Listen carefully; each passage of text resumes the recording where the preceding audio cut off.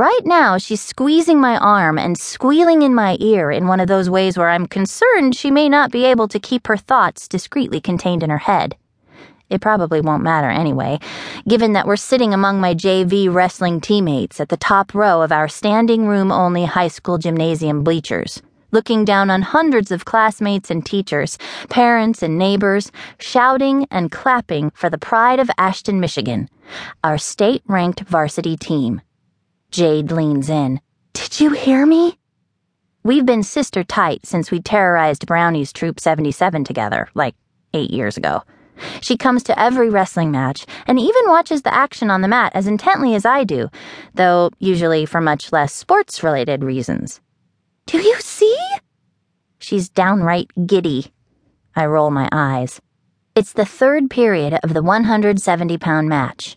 Trey Fignorelli, our team co-captain, my brother Cole is the other, and 3-year letter winner, just hit a standing switch that took him and his South Lyon opponent out of bounds. "No points," the referee shouts. "Same way." Trey, reddish floppy hair sprouting from under his headgear, picks himself up and shakes out his hands. The South Lyon wrestler stands up as well. That's when Jade blurts into my ear, "Are you even looking?" I am. At Trey. He's tired. He always shakes out his hands between drills near the end of practice. It's his little quirk.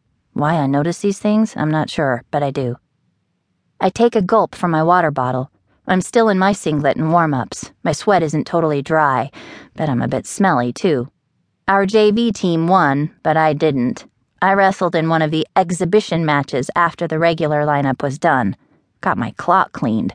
I don't think my opponent was too thrilled to be wrestling a girl, so he dispensed with any semblance of chivalry and took me down with a double leg, then cross-faced me without any respect for my button nose into a far-side cradle. I was behind 5-0 before my brain unscrambled.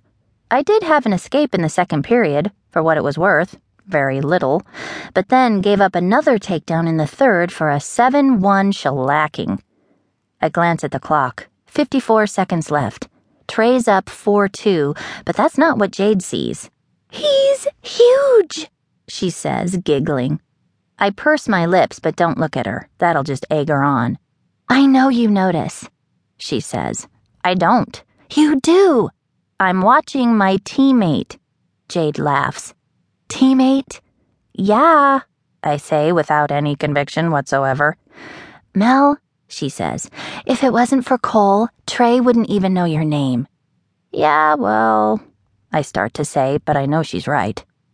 Trey kneels down at the center circle, taking a last deep breath before he sets himself in the down position.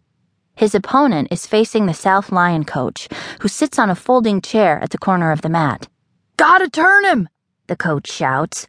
"Off the whistle, grab an ankle and Turk, then put in the half." Reasonable, but rather obvious suggestions. When the South Lyon wrestler turns around, Jade's distraction is more than apparent. His white singlet with a gold-colored band running diagonal across his chest at just the right angle seems as sheer as satin, and for a moment it's as if he's standing on the mat wearing only red wrestling shoes, a yellow sash, and an abundantly filled jockstrap. Jade squeezes my arm harder and practically howls. I glance around us. Thankfully, the crowd's cheering has begun to swell in anticipation of the referee's whistle, and nobody seems to notice. Ashton's a wrestling town, has been for decades. That's what our legendary coach Hillman reminds us of in practice every day. And if he didn't, the long list of state champions and place winners displayed prominently in our wrestling room would certainly hammer the idea home. Ashton fans know what they're seeing. They're seeing their co-captain less than a minute away from securing an early December season opening team victory in the bottom position in the center circle, while his opponent waits for the referee to motion him on top. "Mel," Jade says. I shush her. "Don't shush me. Watch the wrestling," I say, gesturing down toward the mat. Jade purses her lips and goes into pissy mode, pulling a cell phone from her handbag. "I'll just check my messages," she says in an annoying way. "Why don't you check yours?" "Oh, that's right, you can't,"